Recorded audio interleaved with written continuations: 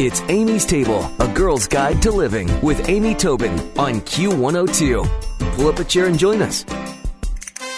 Suzanne Husseini was the host of one of the most popular Arabic cooking shows in the Middle East. She's a regular contributor to several publications around the world and frequently travels internationally as a featured food presenter. Suzanne lives in Dubai and Ottawa with her husband and 3 children, and she's joining me today on Amy's Table to talk about her beautiful book. It's called Modern Flavors of Arabia, Recipes and Memories from My Middle Eastern Kitchen. Hi, Suzanne. How are you?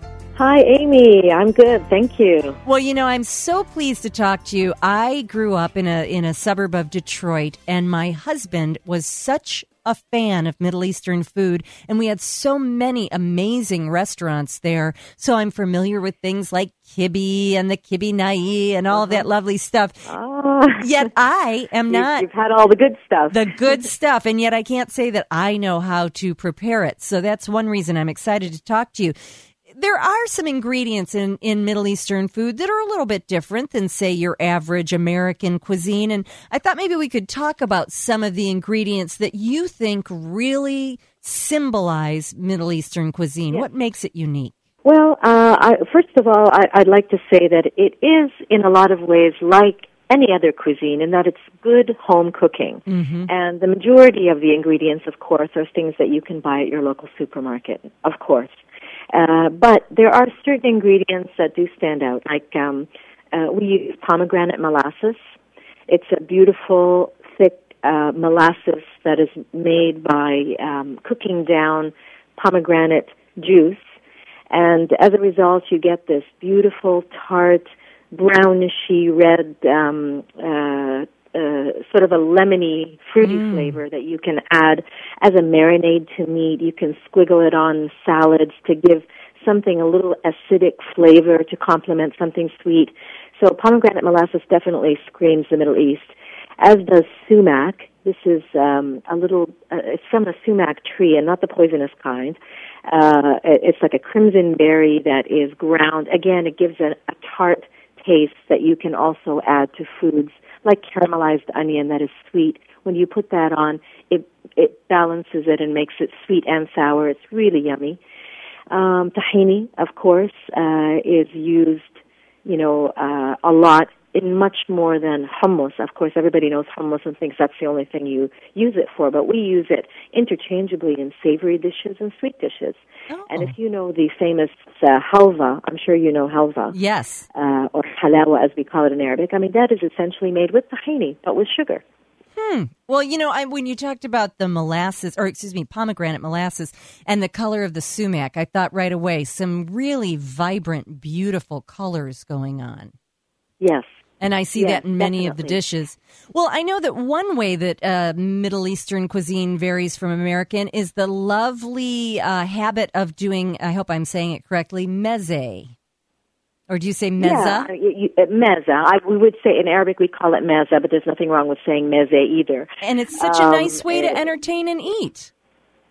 Absolutely, and it's becoming more and more popular, don't you find, Amy, nowadays, all over the world. It's the celebration of food. The Middle East and the Arab world is all about, getting together, sharing. It's very casual. It's not sort of, stuffy and, white tablecloths all the time. There's a time and a place for everything, but generally people love to eat together.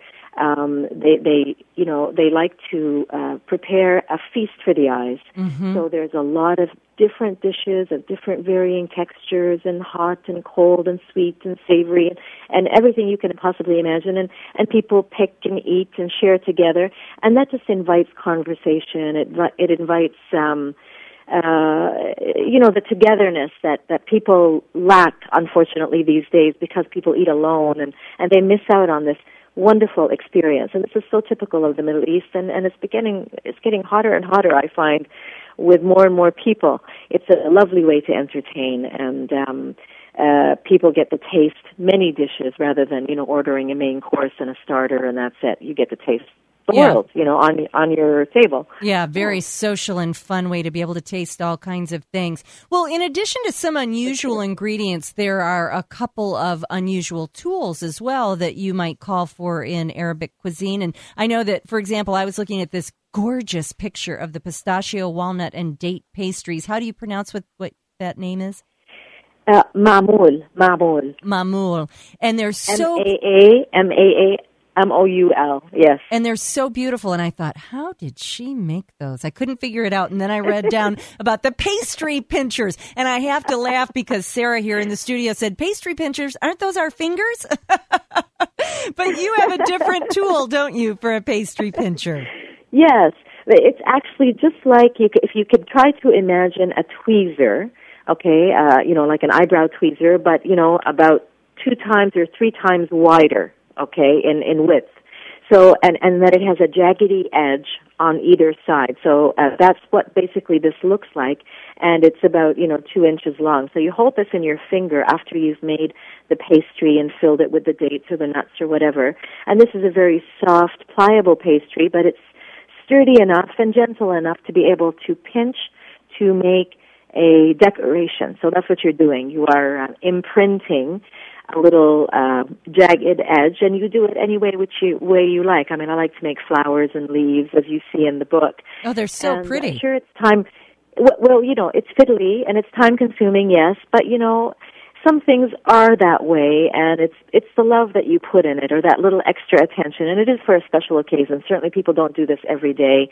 Dessert is not, on everybody's table every night of the week, because that's not the way people of the Mediterranean eat anyway. Right. We generally save desserts and things like this for special occasions. So it'd be Easter, Christmas, whatever, the holiday. Well, so you go to that extra trouble. It's gorgeous, though, and I'm so glad to know about the little pincher, though, because I thought, how did she cut those so well? So I'm very impressed to know there's a tool for that. And then, of course, I love this rice pudding with date compote. Now, you say that you don't, have dessert necessarily with every meal, and yet this is another lovely classic. I mean, I feel like every cuisine has its rice pudding variation, but yours with the date on top just looks so appealing. Yeah, well, I agree with you too, Amy, that, yes, rice pudding is something that sort of connects us all as cultures, wherever, there was the basic grain like rice, or it could have been wheat, and then, of course, milk that comes from cows or goats or milk. I mean, everybody had that at their disposal and figured out that rice pudding works. And we all have it. I love the addition of adding different things to the rice pudding, as creamy and luscious as it is on its own. It's yummy. But the dates give it just that little exotic, almost a buttery caramel flavor.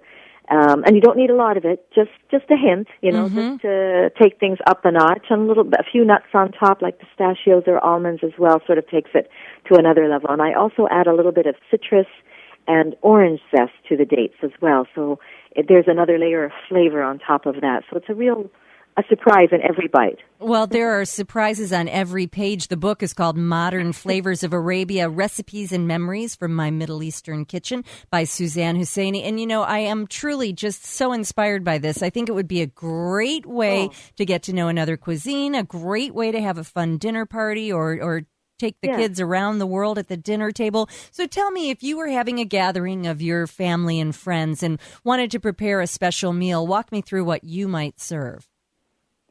A special meal, from my book. Well, other than the mezza way, which is sort of my favorite way of entertaining, if I wanted to do a casual dinner, I would do, shawarma. I'm sure you know what shawarma is. I'm not sure I do. I'm not sure shawarma I do. Is that sliced meat that's vertically, it's street food that you would buy, in a sandwich. It's kind of like we call them gyros.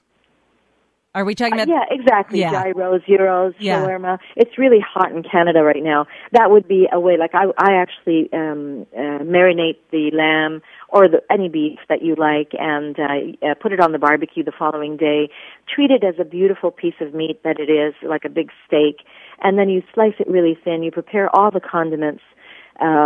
Like the tahini sauce and tomatoes and parsley and mint and all the things that go with it, and just let people, open up their pita breads and make their own sandwiches. And, it's entertaining and it's casual and everybody enjoys it, and it's nutritious and healthy.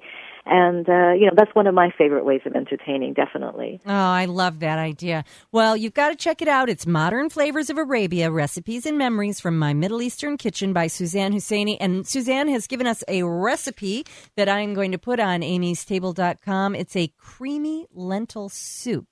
And I'll put that recipe online. Yes. Yeah, it sounds fantastic for this time of year, as well as I will link right through to Suzanne's website, which is SuzanneHusseini.com. And, of course, you can get the book wherever books are sold, including Amazon.com. Suzanne, thanks so much for joining us. Oh, it's completely my pleasure, and I just want to say to you and to all your listeners that this book really meant a lot to me, and it was a journey of love that it took me 2 years to finish it, and I really wanted to build a bridge to everyone who picks up my book that somehow, some way, through food, we are all connected. And forever connected, because we are all people in the end. We're all the same. We all love to eat.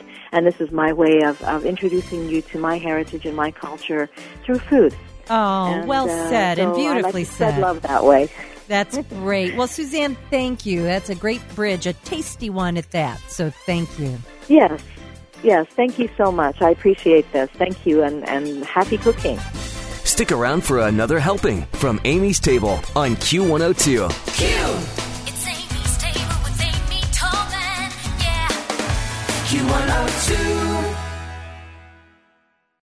Kristen here, reminding you not to do things. What I mean is, with same-day delivery for everything from gifts to groceries, you only have to do the things you want to do. To not do the other things, visit Shipt.com. That's SHIPT.com.